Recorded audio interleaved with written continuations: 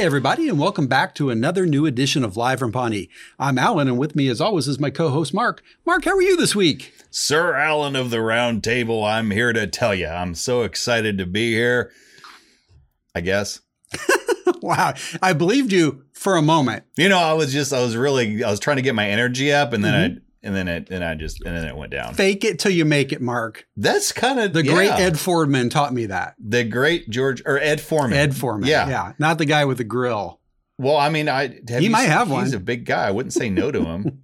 I'll do what he tells me to do. There you go. Yeah. Well, either way, I think the lesson still works, Mark. Let's fake it till we make it this week. Oh, you got it. You got it, Ace. Rock that scooper. Yeah, rock that scooper. Well, we're here to talk about episode 5. Yeah, kids. Yeah, you got it. Yeah. Kids. This week we're talking about season 5, episode 12, Anne's Decision. Anne's Decision. In color. In color, yeah. In living color, as a matter of fact. Not to be confused with the great television program. Yeah. Well, Mark, this episode clocks at about 21:33. It's one of their standard edition episodes. We did not have a producer's cut this week. Well, I want one. I do too. I peeked ahead. We have one next week. Get out of here. No, I'm excited. Really? Yeah. Emergency Response has a producer's cut. All right, I'll let this slide then.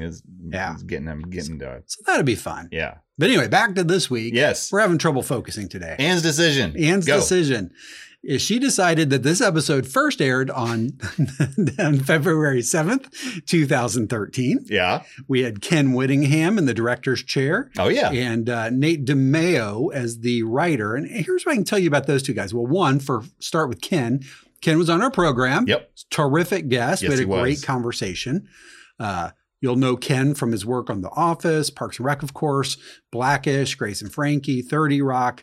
He's an NAACP Image Award winner. If you flash forward to 2015, he wins that award for this show, as a matter of fact. Right. Yeah, so pretty cool. That is very cool. Ken was a great guest. I hope we can talk to him again one day. Me too. Yep. This is his 4th of 8 episodes, so maybe we'll have a chance. And on the writing chair, like I said, we had Nate DeMeo. This is his one and only episode. Not a huge IMDb resume, but I looked him up, and he's a pretty interesting guy. He's a podcaster. He's got a podcast out there called The Memory Place that's very popular. I've not had a chance to check it out, but I think I'm going to now that I've read about it. And, he kind of comes from the world of the public radio, which is kind of funny. I'd be curious to ask him how he feels about Derry Merbles and that whole gang. That's an interesting transition, just in general. It is indeed. So, hey, Mark, why don't we get into our episode summary? I think we call that what? The synopsis? You know what we call them. No, you're just funning with me. You're an English major. You know it's synopsis. It's not. You're not an English major? No. You didn't pass? Wow. No, I passed. That was not my area of focus. Ah, I see. Which we're having trouble with in this episode. I'm having a lot of trouble focusing on anything. All right. So synopsis is incoming. Here Put we on go. your helmet. So my A story, Constantine's a troublemaker, so Harvey's going to help us today. Oh, nice. So he and I kind of double teamed what the A story should be entitled, Yeah. So we couldn't figure out what it was going to be. So we each have our own. So my title for the A story is Sperm Donor Theater. I like it. Harvey's is scared. Get a load of this guy. You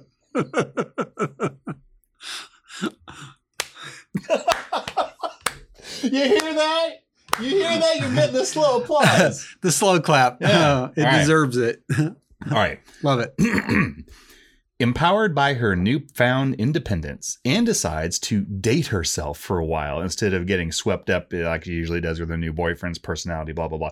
So she's 6 weeks into the experiment now, and she comes to a realization. She's ready to be a mom. Huh?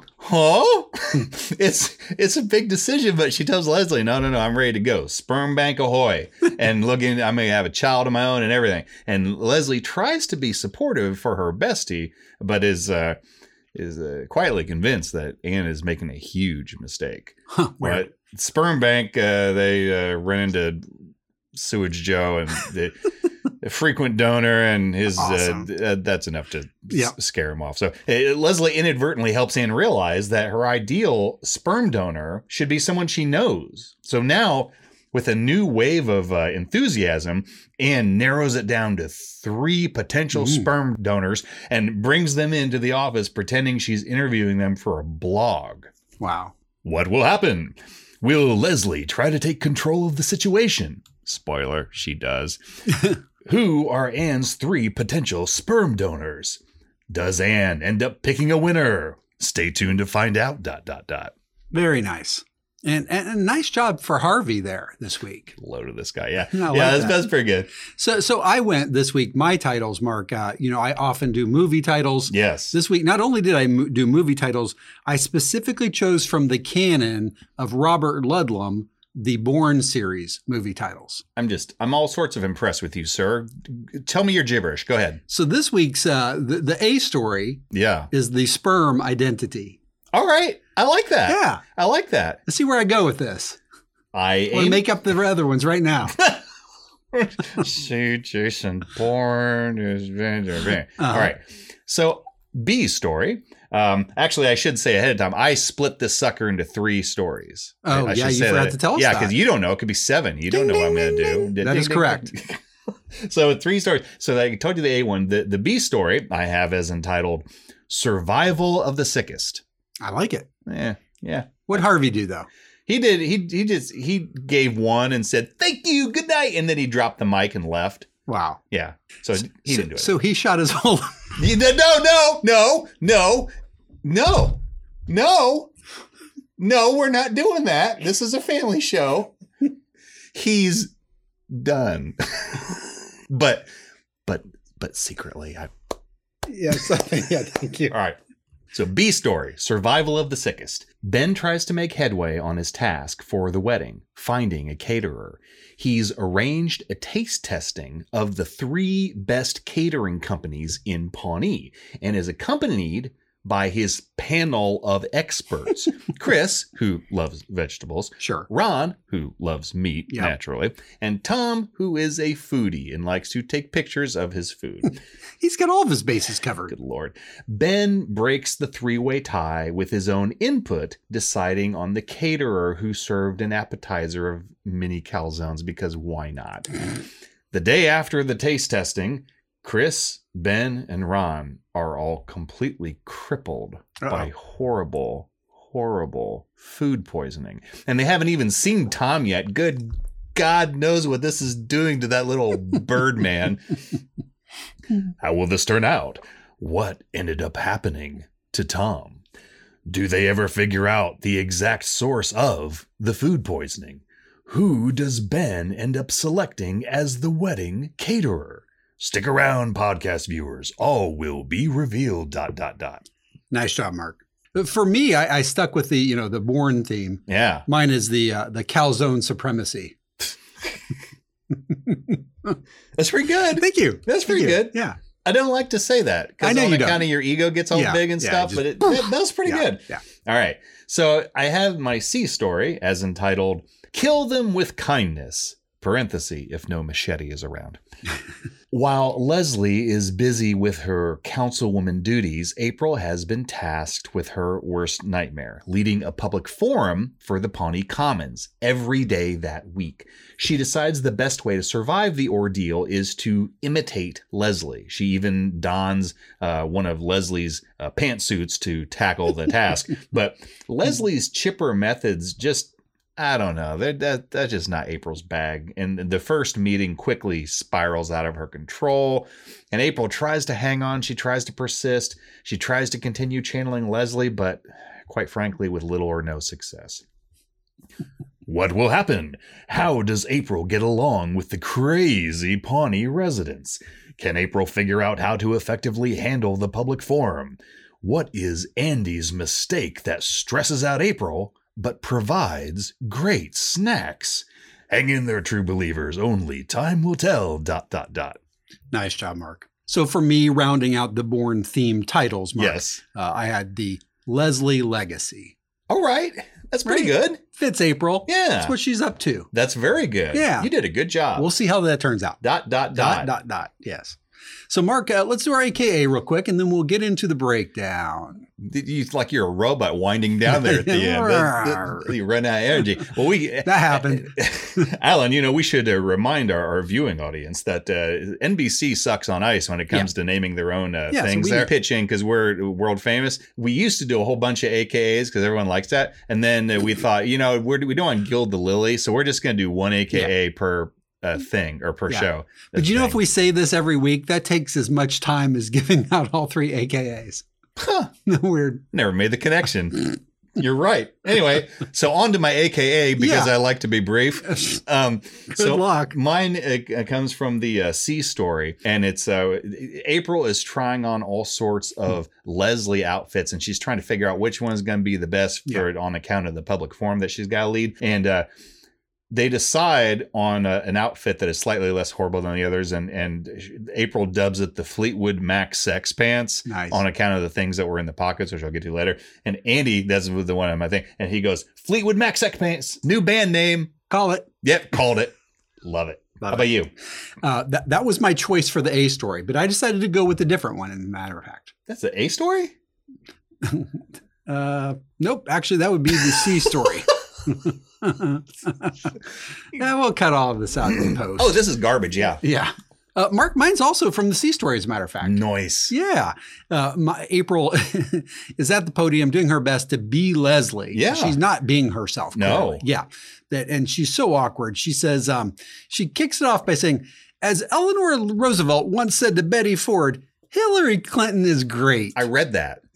That's fantastic. That's terrific. Yeah. I did not know that happened. Well, history. Yeah. History. What are you going to do? Yeah. You just got to report it. There you go. Well, hey, Mark, why don't we get into our episode breakdown? All right. We start out with A, that seems right, scene A, and it's our cold open, as we like to call it, because it is, and it's a pretty small one compared to some of the ones we've had, which some of them approach 2 minutes. This is 48 seconds. I'd argue it's plot relevant. Yeah, I agree. And we go to JJ's Diners, which we always like to go to, and I'm getting hungry just thinking about it. You're not just whistling Dixie there, and I bet they serve a thicket. Anyway, so Leslie and Ben and Ann, that's always funny. It's a herbaceous medley, Mark. Stop it. Leslie, Ben, Ann, and Ron are having breakfast together. And Ann strangely orders 2 very different meals. And when asked to explain, she says, well, this is a part of my dating myself thing. I'm trying new things. So every time I go out to eat, I order one typical thing that I would always get, and then something that I would never usually order. And also, if anyone's interested, she's documenting all this dating myself stuff on her blog. Because that's still a thing in 2013, apparently. Oh, yeah. I got to go update mine now. Did you see at the end, apparently Ann tried skydiving? Oh, yeah. And then wasn't it Ben that said to her, which one of the Anns is the one screaming like a maniac? And she said, I don't know. I just blacked out before I got to the bottom. So, and he differentiates them by saying, was it oatmeal Ann or catfish Ann? Catfish Ann. That's the catfish she would never order. There you go. Well, hey, Mark, as a matter of fact, we open up the main episode in Leslie's office, and Ann continues her streak of sharing personal information. And this time, she has quite an interesting little bundle to share with Leslie. See what I did there? Yeah. With the humor. Yeah. So Ann's visiting with Leslie in her office, like you said, and they continue to discuss details of Ann dating herself and stuff she's doing, etc. Hey, Harvey, man of the hour, do the thing you do best. No, just play the clip. Good Lord. Hey, I have an idea for your blog. I think you should take yourself ice skating. That sounds fun. Yeah, we'll do a double date. You and me and Ben. But I have to warn you, I'm very good at ice skating. I can do jumps. You know what? I probably shouldn't come. I'll embarrass the both of you. Actually, I know what my next activity is going to be, and it's a biggie. I want to be a mom. What? I'm going to the sperm bank today. Can you come? Wow, today? Ann, you know that I fully support any woman's decision, especially a beautiful unicorn nurse like yourself, in creating the family that she wants. But you are so brilliant and kind and stupid hot. I mean, you're definitely going to find a wonderful guy who loves you and respects you and fills your home with multi-ethnic genius babies. Maybe, or maybe not. You hit the lottery with Ben, and that's great, but not everybody's so lucky. I've wanted to be a mom for a long time. I'm ready, and I think I'd be good at it. Ann is giving up on love and deciding to have a baby with herself. And she has only been dating herself for 6 weeks. If she were dating a guy for 6 weeks and they decided to have a kid, I'd be like, congratulations, Anne and Channing Tatum, because that is the only scenario that would make sense to me. Channing Tatum. Yep. He's dreamy. Well, Mark, up next, call it what you want. A herbaceous medley, as I like to call it, and so does Chris. Or rabbit food, or just plain salad. Either way, the boys are sampling the first course of several that are the candidates for the forthcoming wedding feast. Yes, or even fifth coming. You don't know. So yeah, we now bounce over to Ben's place, a.k.a. April and Andy's place, a.k.a. the residence formerly known as Burley's, a.k.a. Treff Cab. Cab. Catch the fever. Cha-cha. Might get us a shirt. It's catching on. It's catching on. Hashtag We'll sell Treff 2 Cab. copies of that shirt. Well, mine's going to be in a bigger size. We see a staff of people preparing food at Treff Cab, and the guys are sitting at the table, and they've got some food in front of them, some rabbit food in front of them, and hey, Harvey, I know you just did it, but batter up, man. Play the clip. What a gorgeous herbaceous medley. There's been a mistake. You've accidentally given me the food that my food eats. Salad is traditionally the first course at a wedding. Is a gerbil marrying a rabbit? I'm in charge of food for the wedding, so I brought in Pawnee's 3 best caterers and a panel of experts. Chris loves vegetables, Ron loves meat, and Tom considers himself a foodie, which apparently means taking Instagrams of food instead of eating it. Okay, so I liked number 1, Chris liked number 2, and Ron liked number 3. Tom, what about you? Cater number 1's presentation was simple, yet exhausting. Number 2's was subtle and provocative, like a coy Dutchwoman guarding a dark secret. Nothing you're saying is helpful. But number 3's told a story. A story from a book I wouldn't read, but I would watch the movie of. That's nonsense. You know what? I'm going to go with the first place. I really love that appetizer. Oh, the mini calzone? No, I wouldn't call it that. It was more like a savory pastry. Delicate little dough pocket filled with tomato sauce, cheese, and seasoned meat. Just a stunning culinary innovation. It was a calzone. It was literally just a small calzone. Actually, Mark, in fairness, it's technically an empanada. Just say it. Well, You know how I know that? Science? Science, and we're studying because we're going to be taking one of their European cruises Oh my God. in the south of Italy. So Yeah. I'm preparing my empanada stomach for that visit. Wow. Yeah. Well, congratulations to you and your stomach. That's fantastic. Thank you. Yeah. That's the third time someone said that to me today. That's weird. Oh, I should note, Alan, this is fantastic. If you freeze frame at certain points in this, you see as they've gone through the 3 caterers. Yeah. And all 4 of the guys have given their feedback. Well, I mean, except for Instagram Tom. Sure. The first caterer, the name is Lurpus Co. Oh, yeah. And we've heard that name Lurpus before. Absolutely heard Yeah, it before. yeah, yeah. I was going to mention that. So yep. Chris, okay salad, bad veggies. Ben, loved appetizer. Meals seem fine. Ron, bad meat. And Tom didn't give me a response. The second one is Tremonti, I think. And then Chris, fun greens, stunning tomatoes. Yes. Ben, decent all around. Ron, no. The third one, food for eats, which I love. I love it. Chris, soggy kale and radish terrible. Ben, okay. Ron, fantastic meat dishes, thumbs up. Wow. So just so you know where everybody stands. No wonder these 3 are never going to agree on anything. Oh, I know. And then, of course, Tom's helping. Calzone boy just chooses the one with their calzones for the appetizers. He does have a thing for mini calzones. Yes, he does. Yeah. Well, Mark, just like in the catering selection process at our next stop, Leslie and especially Anne also have a menu of choices to choose from. Yes. And this one isn't even an empanada. No, it's not.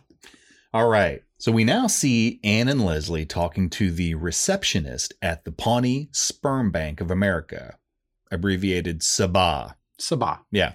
Anne is given a binder of potential sperm donor candidates and their outstanding characteristics, which she and Leslie start looking through and remarking on. We are then surprised to see Joe Fantringham, aka Sewage Joe, walk into the lobby from inside the building. Who needs an empanada when you go to Joe Fantringham? Oh my gosh. I don't even want to go down that dark dark road. Did he send out pictures of his empanadas? I got mumps on my lumps. Anne and Leslie find out that he and all of his gross buddies are donors there, and this is enough to make Anne question the wisdom of this establishment, and she and Leslie make a hasty retreat. And who can blame them, Mark? Yeah. I like before Joe shows up that they're going through the catalog and Anne's like, oh, this guy went to Harvard. And Leslie points out, so did the Unabomber. Yep. You know that's an inside joke for these folks, right? Mike Schur, Rashida Jones. I mean, like half the cast went to Harvard. Yeah. So I think it's just funny they chose to pick on Harvard in this case. It is. And it also seems as though we're getting a little hint. Leslie is like just shooting things down left and right. Yeah. That's weird. It's like she's trying to find a problem with the whole thing. Yeah. That's weird. Like she has her own nopish agenda. Never. Yeah. Ah, well. Meanwhile, back at the bullpen, April is putting on something of a fashion show and inspiring new band names as well. Yeah. She's putting on the Ritz. By the Ritz, it's Leslie Knope outfits. See, now I'm going to have to watch Young Frankenstein. So in the bullpen, we see Andy and Donna and Jerry are sitting at that circular table in the center of the room. Sure. And we then see April come It's out. a round table. Just Yeah, like this one. well, yours is much, much better. I'm here to tell you. And we see April come out of the conference room wearing an outfit for the three of them to critique. And we learn that this outfit and many other outfits that she tries on all belong to Leslie.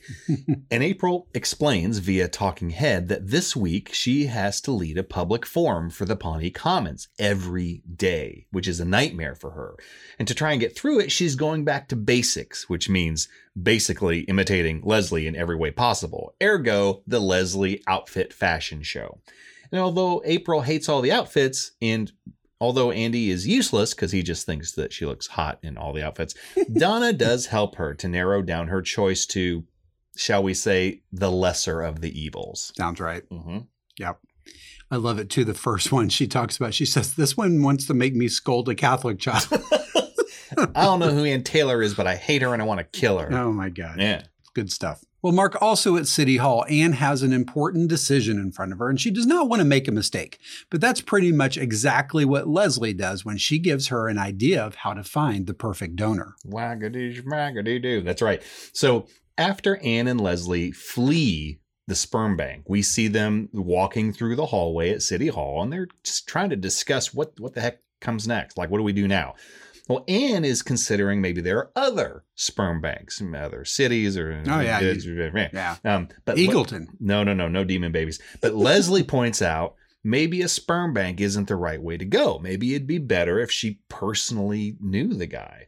And Anne takes Leslie's comment and just runs with it, saying, good idea. I'm going to go home and I'm going to make a list of all the guys I know who could potentially be donors. And then I'm going to call them. And then I'm going to tell them I'm doing some blog entry on men's health or blah, blah, blah. And that way I can interview them all and I can ask them whatever I want. Leslie, you're a genius. And then she runs off excited down the hallway. And Leslie is speechless and concerned and watches her go. And I don't think this is what Leslie had in mind. It is not. And I think Anne maybe even knows that. And that's why she's exiting stage left as quickly as she can before Leslie can even, stop her. Oh, so you're saying that's not just excitement. That may be strategic. I feel like it might be. That's brilliant. I think if there were a door there'd be an Anne-shaped hole in it. That's Looney Tunes humor there, buddy. I love it. I know what you like, Mark. Yeah. Yeah, I know what you like. Well, what I really, really like?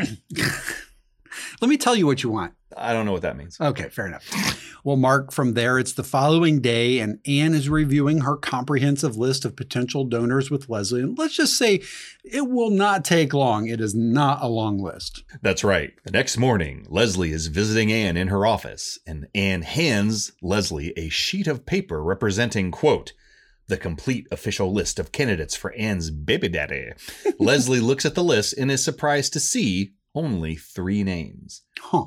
Anne reminds Leslie none of these 3 guys know about the whole sperm donor thing. And so Anne has arranged meetings with them under the pretense of interviewing them for a blog. Well, who wouldn't want to be interviewed for a blog? They're wonderful things. I don't know if you've ever heard of them.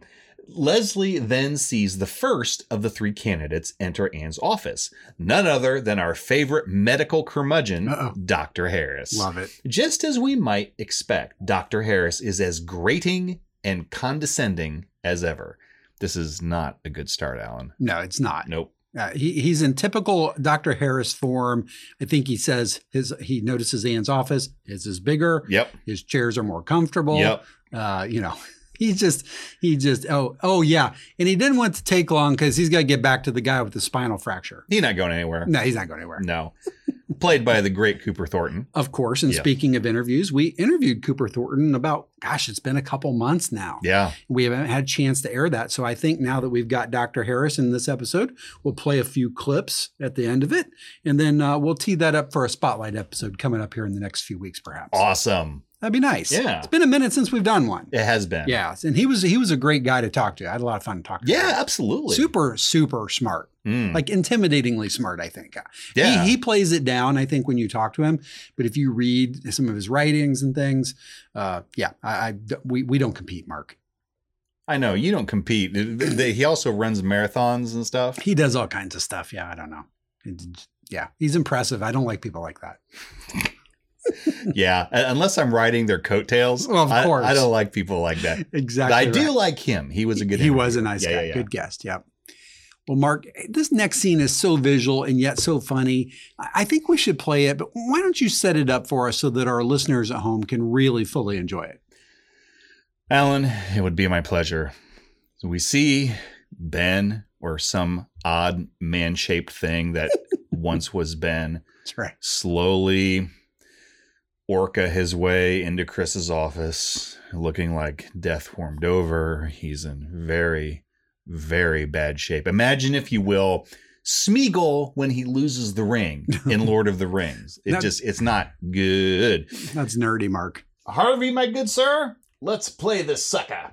Yeah, go. Chris? I'm dying. I was dying earlier today, and then I died. Now I'm dead. I had to cancel a date with Shauna Mulway to weep, and I really like her. Do you think she'll still like me now that I'm dead? What is this? It's food poisoning. Uh-oh. I have it too. I did not sleep for 1 second last night, and I cracked the bottom of the toilet. Oh, God, don't say that. Has anybody talked to Tom? I can't even imagine what that tiny little man must be feeling like. I have voided more than Tom's body weight in the last 12 hours alone. He might have just disappeared off the earth. Call him. We must reach out to him. Oh, crap. I can't do it. Oh. Somebody got to dial that phone. Well, someone's got to get to the phone first. Oh, there we go. Ben. Extension 7820. We'll slowly roll over. Uh-huh. You can do it with your nose. Well, Alan, there's so many visual components to that. I mean, the audio was funny, but there at the very end, imagine the worst version of the Avengers ever. And their goal is not a supervillain, but just simply to dial an office phone. Chris tries to get to it and buckles over in pain. He can't do it. No. Ben is useless. He's just lying on the floor. He can't do squat. Ron finally is summoning all his Swanson manliness. I thought he was going to do it.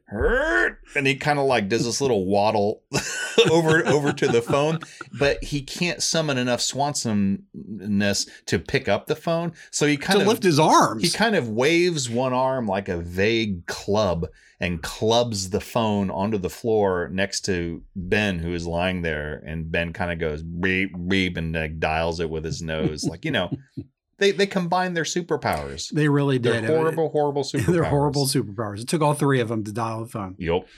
Wow.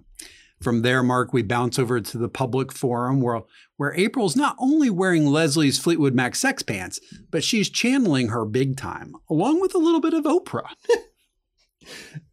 We are now at the public forum regarding the Pawnee Commons, and we see April in Leslie's Fleetwood Mac sex pants. Band name called it, leading it, and when Andy's sitting next to her. And there's a large audience now gathered. So April is trying her best to channel Leslie, as you mentioned, and giving everyone a wide smile. You can tell it pains her even as she's doing it, but she's still doing it. She gives everyone a real big, cheesy, wide smile. And she even provides gifts for everyone, like look under your chair. The chair, yeah. There's gifts and stuff. And then I'm not sure if the audience is buying it or not, but we can tell that April is hating this. Oh, yeah. Yeah. She says, so now I guess we're park pals. With the hands on her hips. Now I guess we're park pals. Gotta love it. Well, Mark, next up, we head back to City Hall and catch up with our old friend Pistol Pete. And we learn that he's not just a one-trick pony. In fact, he can rival Sherlock Holmes with his deductive skills. So yeah, we're back in Anne's office. We see Anne interviewing the second of the 3 candidates, Pistol Pete DeCilio. And at first, things seem to be going well. But after Anne asks him a few questions, we see Pete pause for a few seconds and kind of look up before telling Anne, I see what's going on. You want my sperm. Like, how did you come to that conclusion? And that son of a bitch is astute. And then he gets up and he leaves because he ain't having no part of that. When will women in this town stop scheming to get my sperm? Oh, it ain't gonna happen, buddy. you basketball high school rock star, you. Oh my God. So Leslie is somewhat encouraged at this, believe it or not, in the sense that if she can shoot down the last of the 3 people on Anne's list, is gonna buy her some time to convince her to wait for her own, quote, Ben level soulmate, you know? Yeah. And just then, the last of the 3 candidates walks into Anne's office. Howard the douche Tuttleman.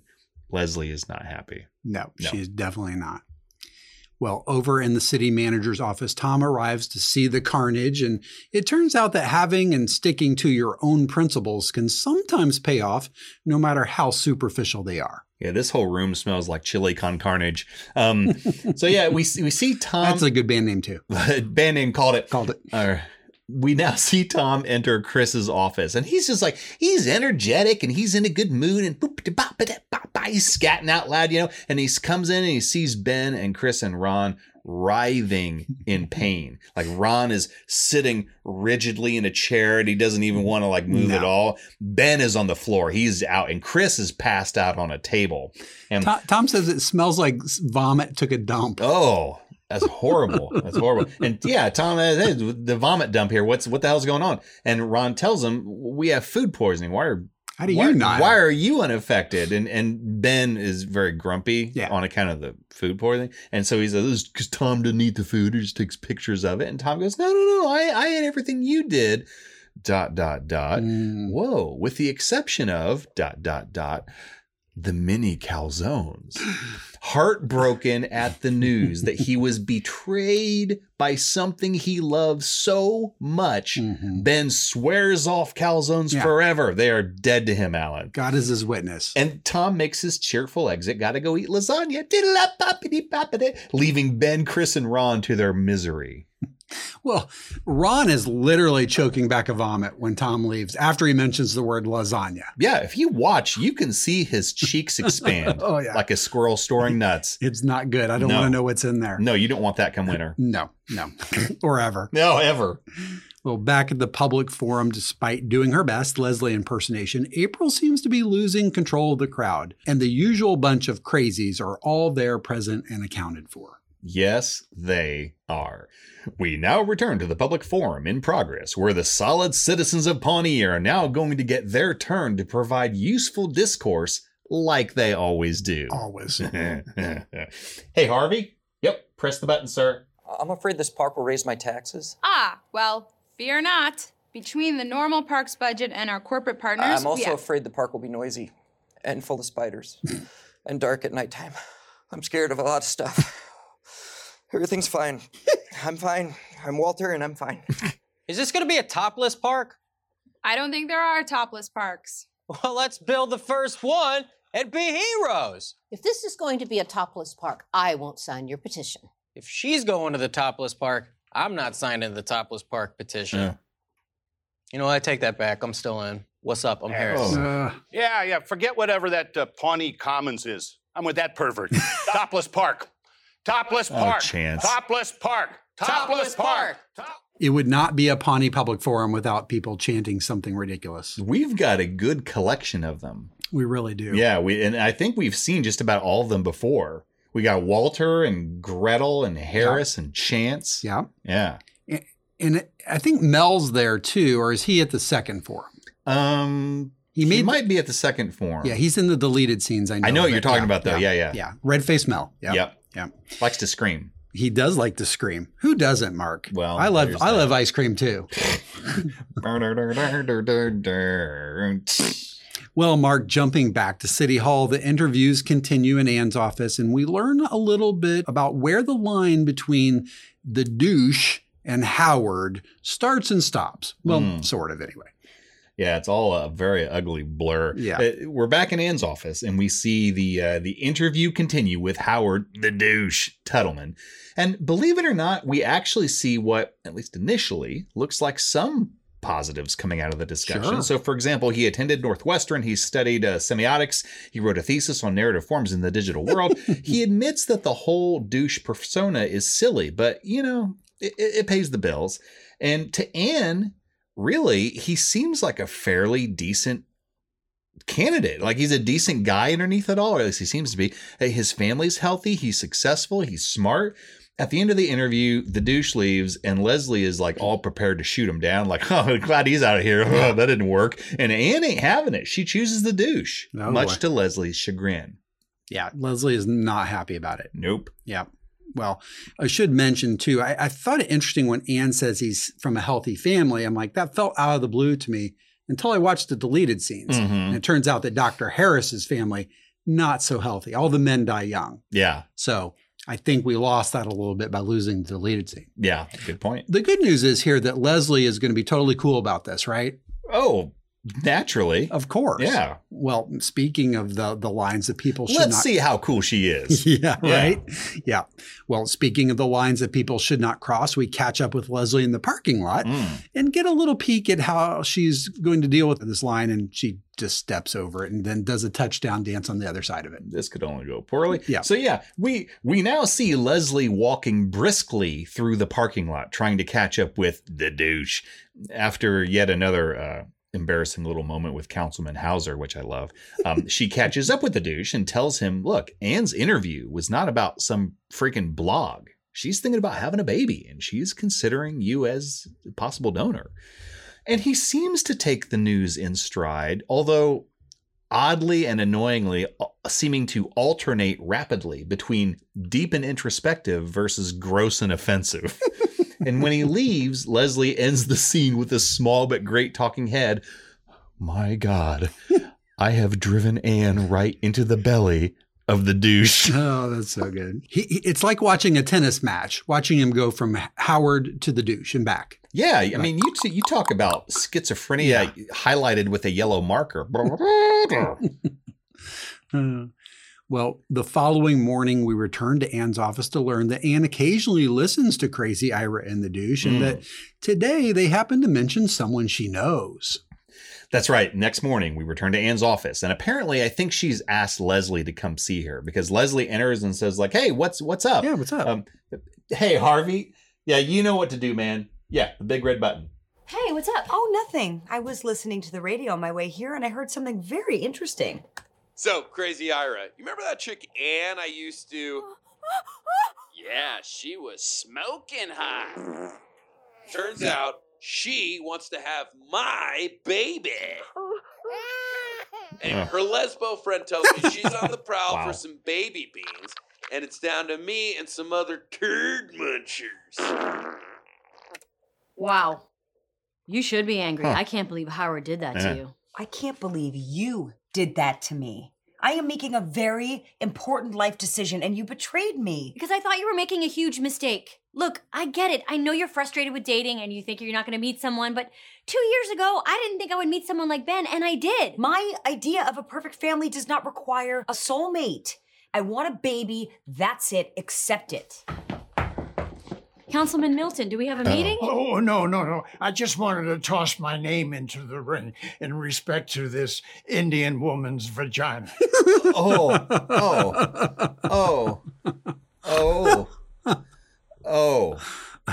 Milton's back. Oh. That's 2 episodes in a row. He's made me literally lol, Mark. Yeah. Yeah. LOL. LOL. That's what the kids say. Yeah. In my thumbs.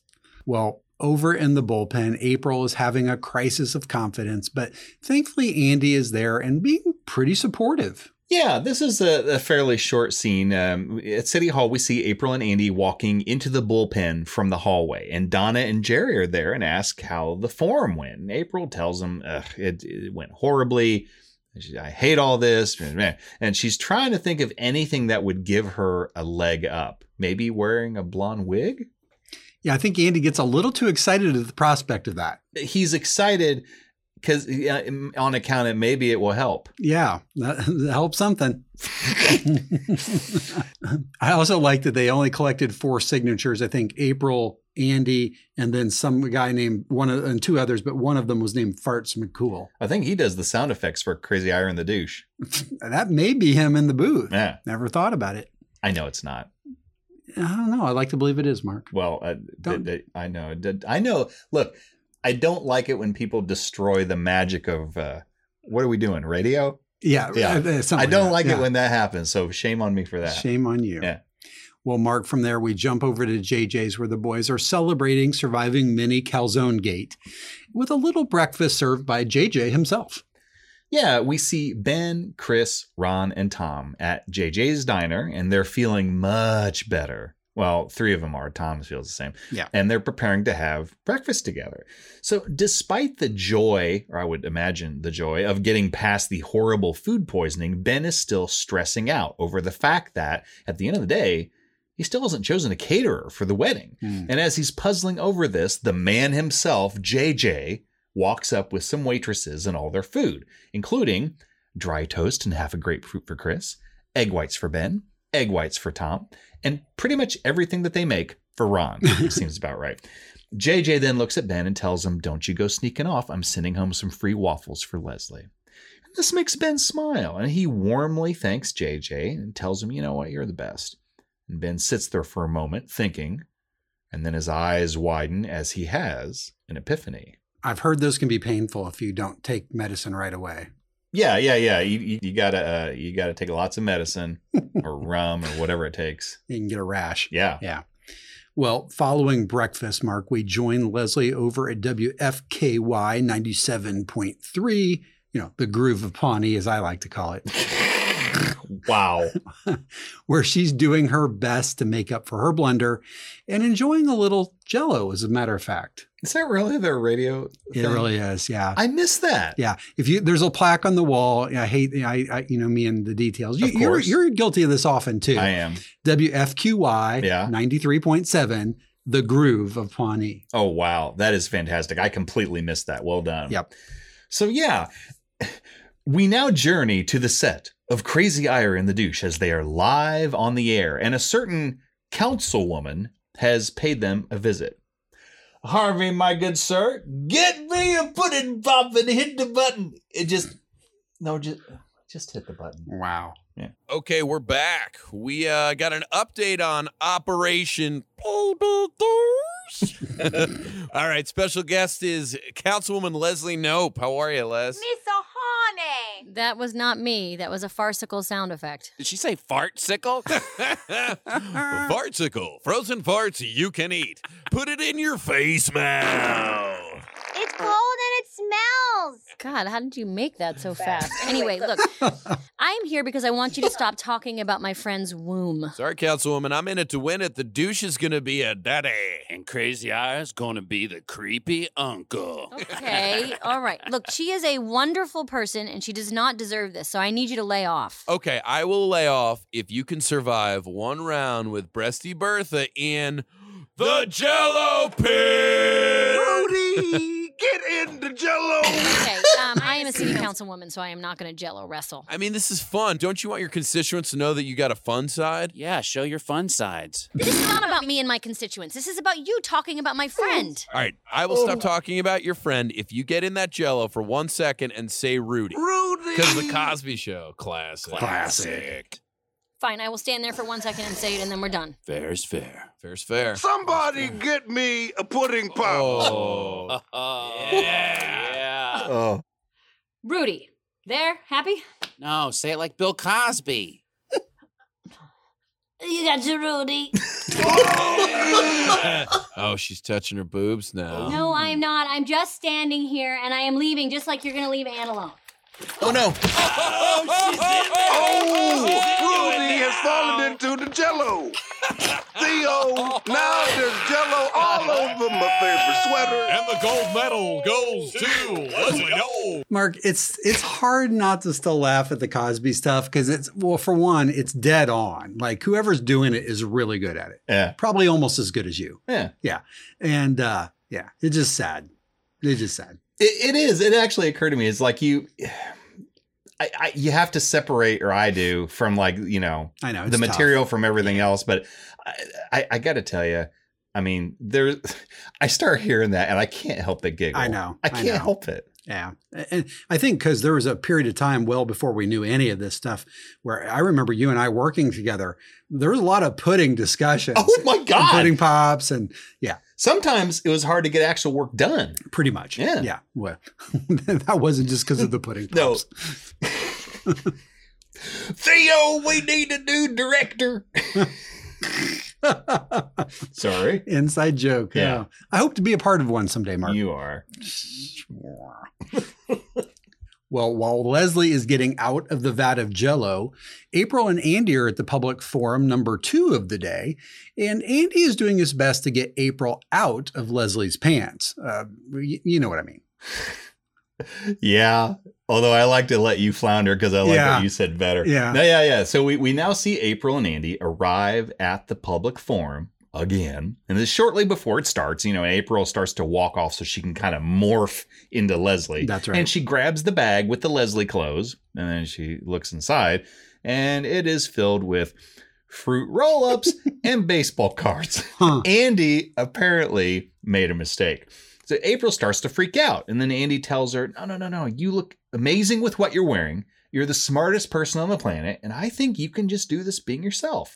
And April storms off. Blah. She's clearly not happy. Yeah. Andy mugs smugly to the camera, or smugs to the camera. I like it. Huh? Yeah, I'm going to use that one. No, all right. I'll sell you copyright. Fair. And then he puts his finger to his head, implying maybe he did it on purpose. Wasn't a mistake. Yeah. Good God, sweet stupid Andy, what is going on with you? So anyway, the public forum starts. April is in the front of the room, and Andy's sitting beside her. And April, at first, interacts with the audience, and she's answering questions and everything, and she tries to maintain like a little bit of Leslie-ness, but then quickly goes blah, and she abandons that plan, and instead she opens up the Ludgate. Huh? Wow. Yeah. You're full of it tonight, Mark. I am so full of it. And so the Ludgate opening there, it actually makes her much more comfortable and much more effective. Oh, sure. And much more deadly.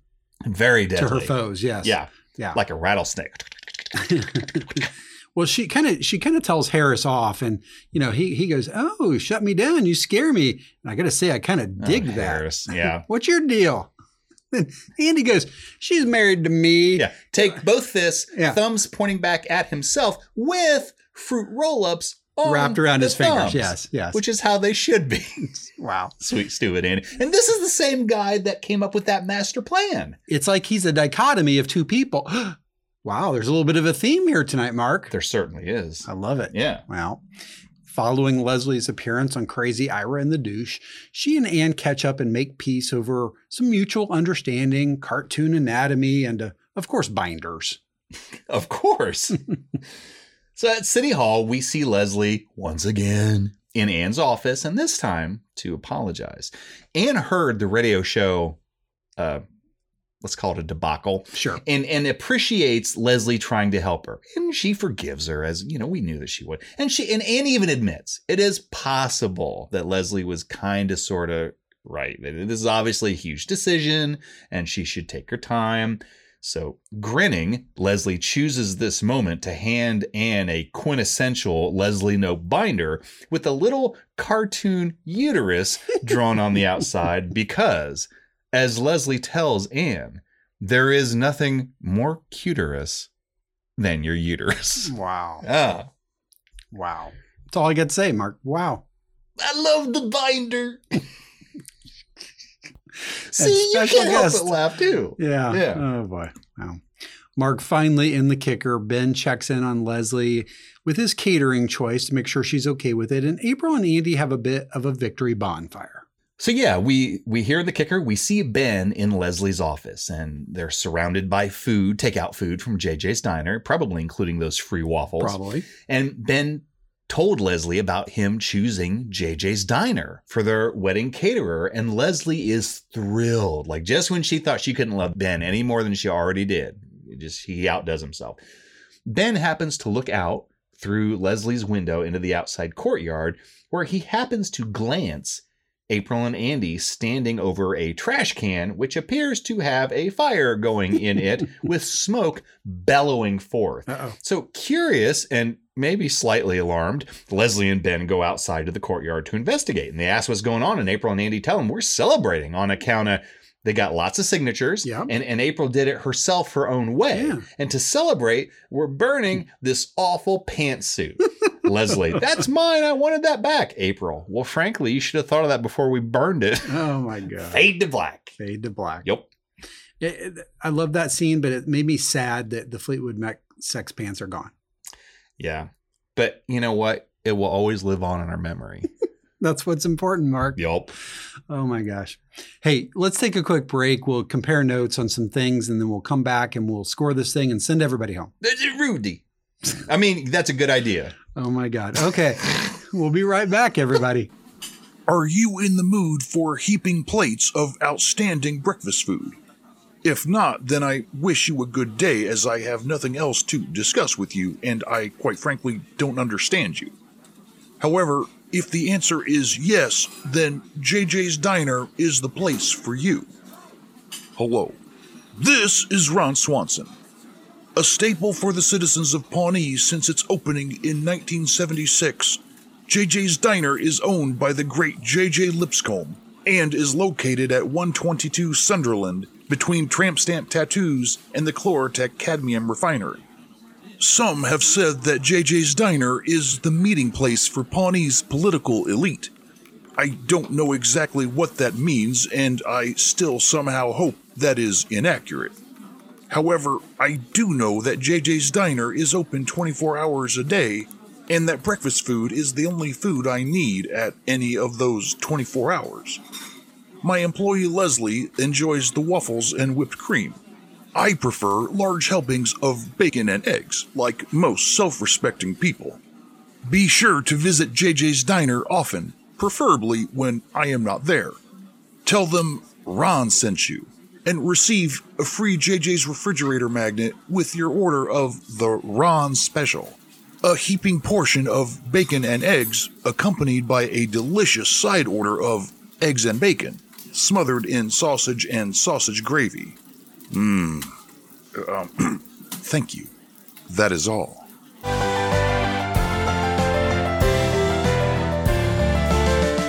All right, everybody, we're back. Hey, Mark, I'll go through the deleted scenes really quick. As we said, this is not a producer's cut. No. This was a standard edition episode, but we did have a couple deleted scenes. I think I clocked a total of about 7. Maybe I think it was 4 minutes worth, Yeah. something like that. It wasn't a lot. And I think this is one of those weeks where I can honestly say good choices. Yeah, not bad. No, nothing bad. But those are probably the weak links of the chain. I think they're the ones I would have picked as well. I agree. Yeah. There was one scene where maybe they had a little bit more conversation. I think it detailed the B story maybe a little better. And then there was that extended scene with Dr. Harris. We get to see a little more of Cooper Thornton on screen. So it's a little sad that we didn't get to see that. I remember that. That was good. Yeah. He has a special talent. He does have he can wiggle his ears. He can wiggle one ear. Wow, that was Anne. Oh, that's Anne. He wiggled both ears. She's clearly inferior. She's a freak. She wiggled one ear and he said, well, that makes your face look weird. Oh, he's so good. Classic Dr. Classic. Oh, boy. Well, if you have the DVDs, check those out at home, kids. Mark, why don't we get into our tropes first, fun facts, goofs, and all that fun stuff? All right, kids, here we go. So we got, so let's start with the first. Yeah. How many first did you have this first? I had 4. Wow. I like that sweet sauce there, Scuba I'm just Race. going to sit back, take the show, Mark. Yeah, they're budget crap. So first, it's the first time Anne's been interested in becoming a mom. Okay. Because wasn't it just last episode that she was like, kids are weird. Do you want to see Coldplay? I'm weird around kids. Yeah. So a little odd, but that's now. And I said, this is the first time that Ben had something bad to say about calzones. That's true also. I said I could be wrong about this, but I made the case. I think this is the first time I've ever seen Ron and Chris share a talking head. Because they're usually so diametrically opposed. They would have no reason to be there, like tag teaming the talking head. It was a calzone. I know. It's literally a calzone. And then the other first is the first time Mark ever used the phrase he smugged to the camera. It's true. Yeah. But it's very descriptive and true. Did I miss any? No. In fact, you had 3 that I did not. So nice Wow. job. Yeah. I was Nailed it. I wasn't nailed it. I wasn't doing great on first this week. So I did get a good, decent list of tropes, and I'm sure you've got some too. I did. So here I go. I got Lub, L-U-B. Leslie uses binders, which I want to add. We also missed that in last week's episode, Women in Garbage, because she had binders. Binders. She sure did for the garbage collection. Yeah. So correction to last week, and we'll add it this week. We missed out on some lub. We sure did. True lub. True lub. Marriage. AIS, April is scary. Like when she took control of the public forum her way. Okay. Yeah. I think we called it something different in the past, but that's in a thumbnail of it. Right? Sure. I said sweet, stupid Andy. And you can bail me out on it. No. He bounced roll-ups on the thumb. I mean, among other things, I'm sure. I don't know if I'd call this a trope, but I said crazy Ira in the douche. I think it is. I mean, it's a recurring theme. I think that's fair to say. I had JJ's. There you go. I didn't have that. FDR, Food Driven Ron. I had that one. CMH, Councilman Hauser, because Leslie always bumps into him at the most awkward moments. Oh my gosh. Yes. By the way, a shout out to Jumbo C from Arkansas, who I think Alan was the first one to point that out to us using voice recording functionality on our website. That's true. Yeah. That's a good call. MTC, Mugs to the Camera. Yeah. We got Ben, April, Leslie, and Andy, who smugs to the camera, but it counts. FWN, Fun with Names. Howard Tuttleman, which we knew, but it's still funny. Yeah. Joe Fanteringham, which we knew it was still funny. Yeah. Lurpus Co., Tremonti, Food for Eats. Love it. And I probably missed some in there too, but I forget. You did. Walter Koi Pond. Is that his last name? I didn't know that. Yeah. That's funny. Chance Frenlum. Yeah. Oh, I did know that. I missed that. Yep. Yeah. And Marv Vavama. My gosh. Fun with names indeed. Indeed. BLC, Ben Loves Calzones, although perhaps not anymore. Ben's betrayed by calzones? We got to do that one. Yeah. BBBC. CPC, Crazy Pawnee Citizens, because we got Walter and Gretel and Harris and Chance and all those. LAC, Leslie Ann Compliments, you beautiful unicorn nurse, God. you. Yeah. I totally made this one up. MRBN, Mouse Rat band names, which maybe isn't accurate because Fleetwood Mac Sex Pants, that may not have been intended it was never to be on a the replacement, list. but you know, it's still funny. Should have been. What'd I miss? I think mine were mostly variants of a little bit what you had. I forgot about our food driven Ron. I said just Ron loves all meats. Yeah. So that's the same thing ultimately. I had one specifically about April. I said April is growing up. Right. Mm-hmm. I think this is a theme. It's a runner at this point. Yep. Yeah. So I think it qualifies as a trope at this point. And then the last one I had was these guys are funny when they're sick.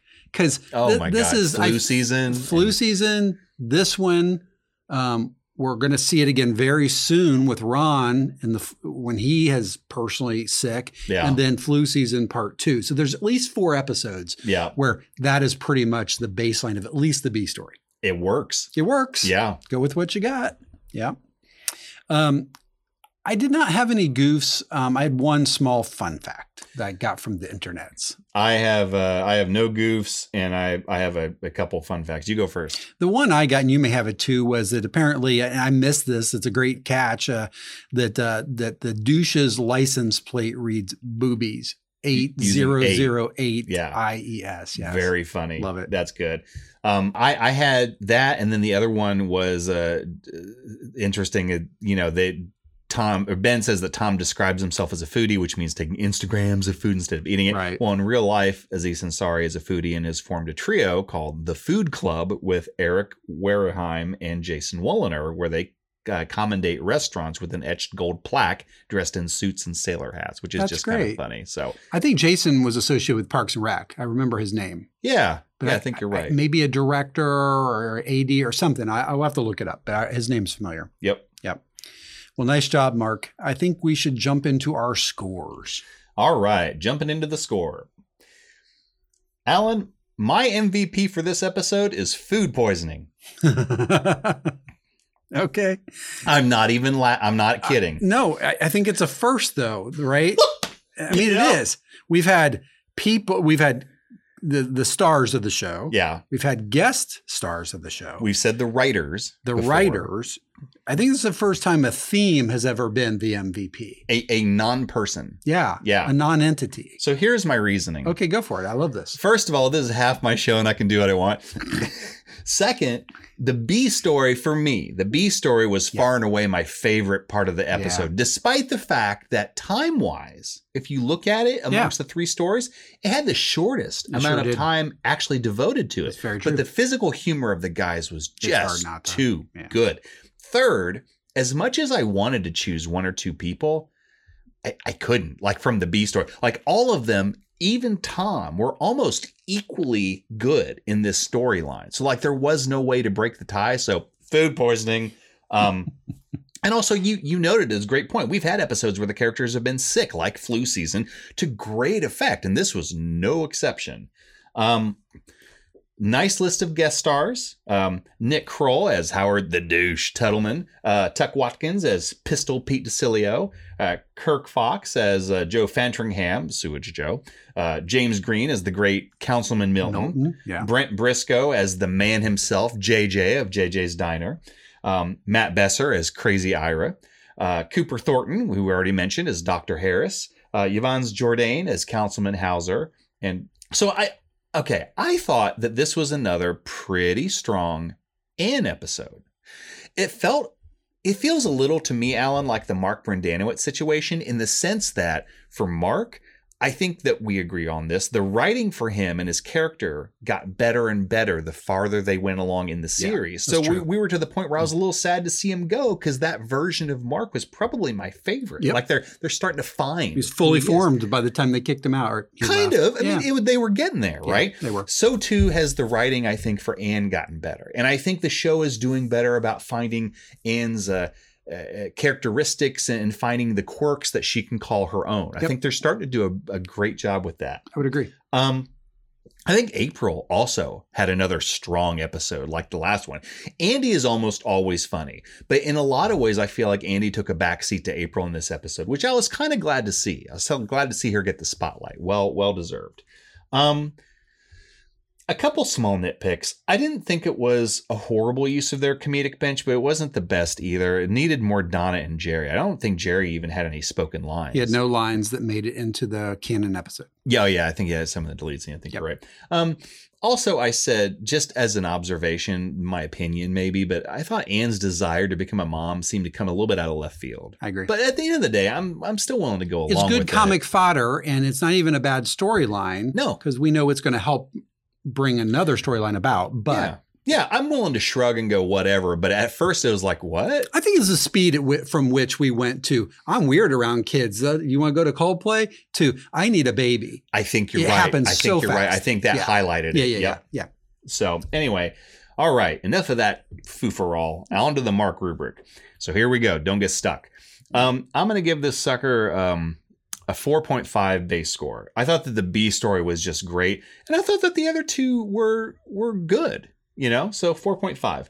I'm going to give 2 whole points for the entire B story. I mean, because the whole thing in totality was just freaking hilarious, especially the food poisoning. Plus, I really like that Ben chose JJ's as the caterer. It just seems right. It was a nice touch. Well done.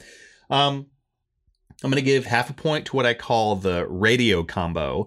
So we got a nice return visit to the set of Crazy Ira and the Douche, with the highlight for me, Alan, maybe being China Joe, the unblinking, stone-faced Asian guy who flawlessly played Bill Cosby's sound effects as needed. I just love that. I'm going to give half a point for what I call the public forum combo. I love the presence of all the wacky Pawnee citizens, as we talked about, as crazy as ever. Plus, watching April eventually find her own way to handle things. Yep. Not to mention Andy kind of doing a Jedi mind trick to trick her into it, which was just bizarre, but pretty cool. I'm going to give half a point to what I call the chemistry combo. Maybe this is obvious or doesn't deserve a point, but I'm going to give it a point. I thought it was effective pairing and effective chemistry between Ann and Leslie, and also with April and Andy. Yeah. I thought that they played off of each other well, so half a point for that. And I'm going to give one final half point to what I call the channeling Leslie combo. I loved how April's first line of defense was to imitate Leslie, because I think that kind of says something about the influence that Leslie's had on her life. Sure really, Plus, Leslie channeling herself, being herself as she tried her best to help and then apologize to Anne. So you add all the crazy mark points up and you come out with 8.5 Little Sebastians. It was a good episode for sure. I think I even liked it. Truth be told, truth gun to my head, I'd liked it even a little more than last week, Women in Garbage, but not enough to give it a different score. So anyway, that's my review. Back to you, Alan. Rock nice the job, Scoober. Mark. Rock that Scoober. Yep. Yeah, you passed the Scoober to me. Yeah. I'll start with my MVPs. I did co-MVPs this week. I wasn't wacky like you, although I love what you did. I really do, I have to say. Mine, and you kind of, I think you somewhat alluded, or at least based on what you said, I think you'll agree. I gave a co-MVP to Rashida Jones and to Aubrey Plaza. Yeah, that's the way I would have gone. Yeah. Outside, if you take the B story out, right, the A and the C story, I mean, they basically carried those. Ben was there kind of, well, I guess Ben wasn't really in the Leslie storyline at all. It was really Anne and Leslie, right? Yes. So bouncing off of each other. And it was April and Andy, as you said. And I just feel like I like the growth we're seeing for Anne. I like the growth we're seeing for April. And those two things I think are really good. And I won't say overdue. They feel right, though. They feel like they're coming around at the right time. April's coming into her own. This is evidence, physical evidence now. She left the sex pants at home. And, right. She's on her own, and she did it her way. Right. Like Frank Sinatra did. Yeah. And he did it her way too. Absolutely true. And she got the outcome she needed. She didn't have to be Leslie to make that happen. So I like that. I thought that was a good life lesson for her, and good for us to sit back and enjoy. I wish it had been a little funnier, I think, overall. It had its moments, but I think my big gripe about this whole episode is it was just missing a little of the ha-ha. I think that's my big gripe. Outside of, let me go to my cons list here. I had the poor use of bench. Just a waste of Donna and Jerry. Donna had 3 very short lines. Jerry had 0 in the canon episode. Right. They both had scenes in the deleted scenes that would have given them quite a bit more screen time. It just... Again, if you look at the list, and you mentioned most of the guest stars, Mark, but you did not mention all of them. I mean, if you look at the full list, it goes on, because even Harris Whittles was a guest star, right? That's true. Playing Harris. That's true, yeah. I did miss that. All those people get screen time. Yeah. Right? It's got to come from somewhere. Yeah. I mean, Harris had quite a bit of screen time. He had more lines than Donna. That's probably the biggest showing that Harris, the character, had. And I didn't have a problem with it. I didn't either. But again, it's got to come from somewhere. It's got to come from somewhere. So it's often about balance for us. And I think in this week, I felt like it was imbalanced toward not enough funny and too many people on screen who, say didn't need to be, but just didn't add as much value. I don't know. I like the story. I like this episode, but I actually liked it less than Women in Garbage. I thought this was I thought that was a funnier episode, honestly. I found myself lolling a little more at that one than I did this one. And again, maybe it was my mood this week. I don't know. I think if I look at it on its technical merits, I give this episode an 8. And sometimes it would swing me to an 8.5. And I think that's exactly what happened with Women in Garbage. I think structurally I was at an 8, but I liked the episode. I swung it to an 8.5. I didn't do that this week. I just said solid 8. All right. But I think you have a good point. I mean, they're not all 10s. I mean, no. And you know what? The B story, which was far and away my favorite, just Yeah. because how can you not like the food poisoning? I didn't say my pros, and I should have. Oh, One of sorry, them, yeah. no, it's not your fault. One of them, and it's relative to the B story. I said this is physical comedy at its best. Like Yeah. you go back to some of the classic Dick Van Dyke and some of those where they just led the way back in the day. Obviously, Sure. Lucille Ball. I mean, this is funny stuff. Yeah. I mean, it was a stretch for us to play that one clip just because of how visual it was. Oh yeah. But it was hard not to. Yeah. Well, and you know what else I realized, that if you look at all the scenes in the entire episode, as funny and as memorable as the B story was, the whole food poisoning thing, caterer thing, there were only 4 scenes in the entire episode that were just about that. That storyline. Yeah, you're right. Because by the Far end, it less kind of than any merged others. back in. Yeah, Mhm. that's a great point. And it launched and they kind of split off in the beginning. So you're right. You're exactly So right. the point I guess that I wanted to make is how interesting is that when at least in my opinion, and maybe you agree with me, the story that I just said this is my favorite part of it was far and away the smallest part of it in pure number of scenes and time. Which I'm not saying that that's like a horrible bad thing, but No. it just makes you go, well, what did you do with the rest of it?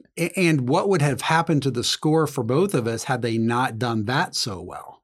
Yeah. This might have been one of those, sub eights. We haven't Maybe. had one in a while. And yeah, I felt a little bad about giving this an 8, but is honestly how I felt about it at the end of the day. I did say that under the other pro I forgot to mention was, so it was really nice to see April's growth. And my specific example was, imagine the old April at this public forum. Right. I said, forget about it. She would have gone crazy and obliterated the crowd. Right. But she's learned from Leslie. Her mistake was trying to be Leslie, but Andy helped her figure that out. So I think that's why I like that storyline so much. I thought they did do that well. It seemed to me also that April, even when she opened the Ludgate, thank you. Yeah. It seems like instead of just setting out to destroy people, she still had a constructive end goal kinda in listened to them. mind, and yet she still eviscerated them. But she didn't lose track of the goal. Yeah, kind of. That's true.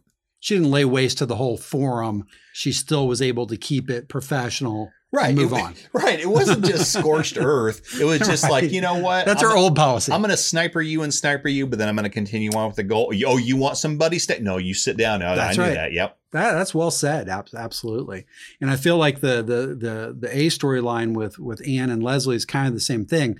Leslie was a little bit up to her old shenanigans in terms of, manic Leslie, but she dialed it back. She's grown too. Like she didn't go as far in disrupting Anne's plan. It was never like mean, or she wasn't trying to hurt Anne. And I'm not even sure she really meant to screw it up like she did in having that conversation with the douche out in the parking lot, right?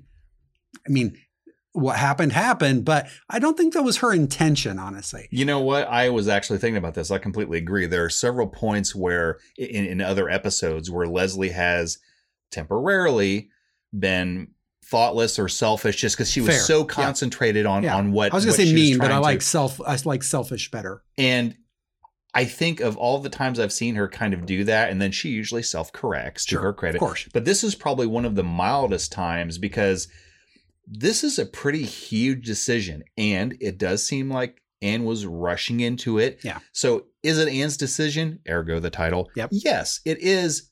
However, I think that you could reason why Leslie would be tempted to go, hey, bestie, whoa. Yeah. You know?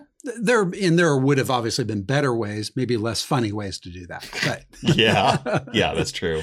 So anyway, a solid episode. Again, an 8 in the Parks world. We've said this many times is, like an 11 for a 2.5 Men. You know what I'm saying? Again with the 2.5. Yeah, I know. Man. So anyway. Well, nice job as always on the breakdown today, Mark. Before we wrap up and send everybody home, you'll recall that earlier in the episode, we mentioned our interview with the lovably grumpy Dr. Harris, a.k.a. Cooper Thornton, in real life. Sure.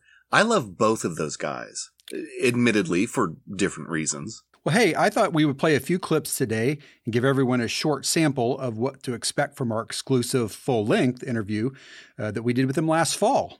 Oh, good call. Yeah, like I said before, I really enjoyed that interview and had a great time talking with Cooper. I'm looking forward to hearing these clips and eventually our full Spotlight episode. Agree. So why don't we do that right now, and then we'll be back up to wrap up today's episode. Do it to it, my dude. All right, everyone. Cooper Thornton.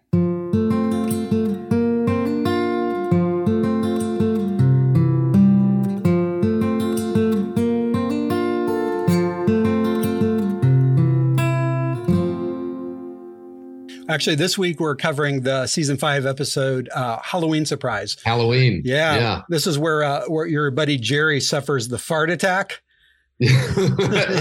Oh, man. And they're trying so hard to get me to call it that. Yes. Yeah. And you're not playing along. I'm not playing along. No. There is nothing that plays along about Dr. Harris. No, he'll dick with you, but you're not about to dick with him. He's just not going to take it if he even gets it. That's true. Sometimes I think it just passes right over him because he's not in the same atmosphere. Yeah. No, he could care less. That was a super funny episode. Poor Jerry, in every season, poor Jerry. True.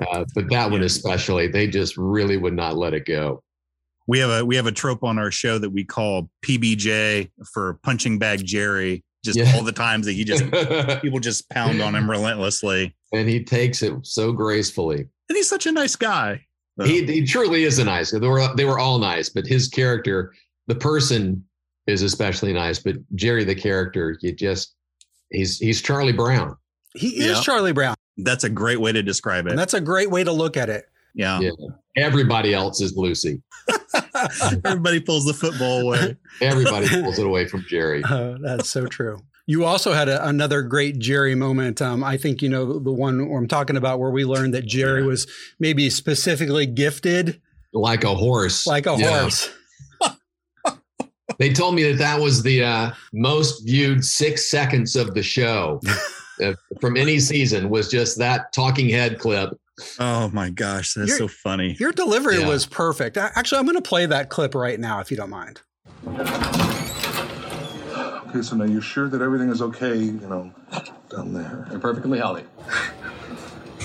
But it is? That man has the largest penis I have ever seen. Actually, I don't even know if he has boobs. Forgot to look. I was distracted by the largest penis I have ever seen. And of course, I have 2 sons, and who learned very quickly how to Google and how to YouTube. And I think when my son, who's now 15, discovered that clip when he was all of 6 years old, and had great mimicry skills, and was delighted to share that with my then wife and I came in and had it word perfect. The things that we pass down to our kids. Well, thankfully, you didn't take it to show and tell. No. Oh, dear God. Yeah. No kidding, Alan. Yeah. Yeah. They both love that they can tell their friends that that's their dad. So proud. So proud. Yeah. Yeah.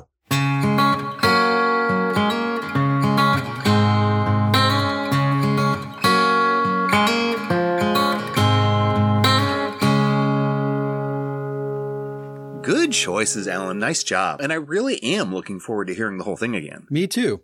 He was a gracious guest and made our job easy, frankly.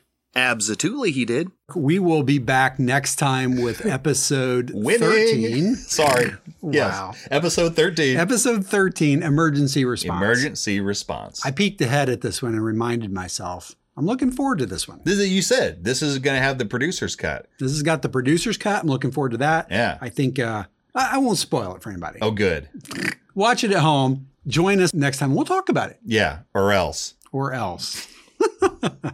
Thanks for listening this week, everybody. We look forward to talking to you next time. All right. Bye, everyone. Bye, everyone. Live from Pawnee is a copyrighted production of the creators. Copyright 2020. All rights reserved. Original music was created and performed by Aaron Emerson of Emerson Studios. Clips are used under fair use doctrine for the purpose of commentary and parody. Please see our website at livefrompawnee.com for more details or to contact us.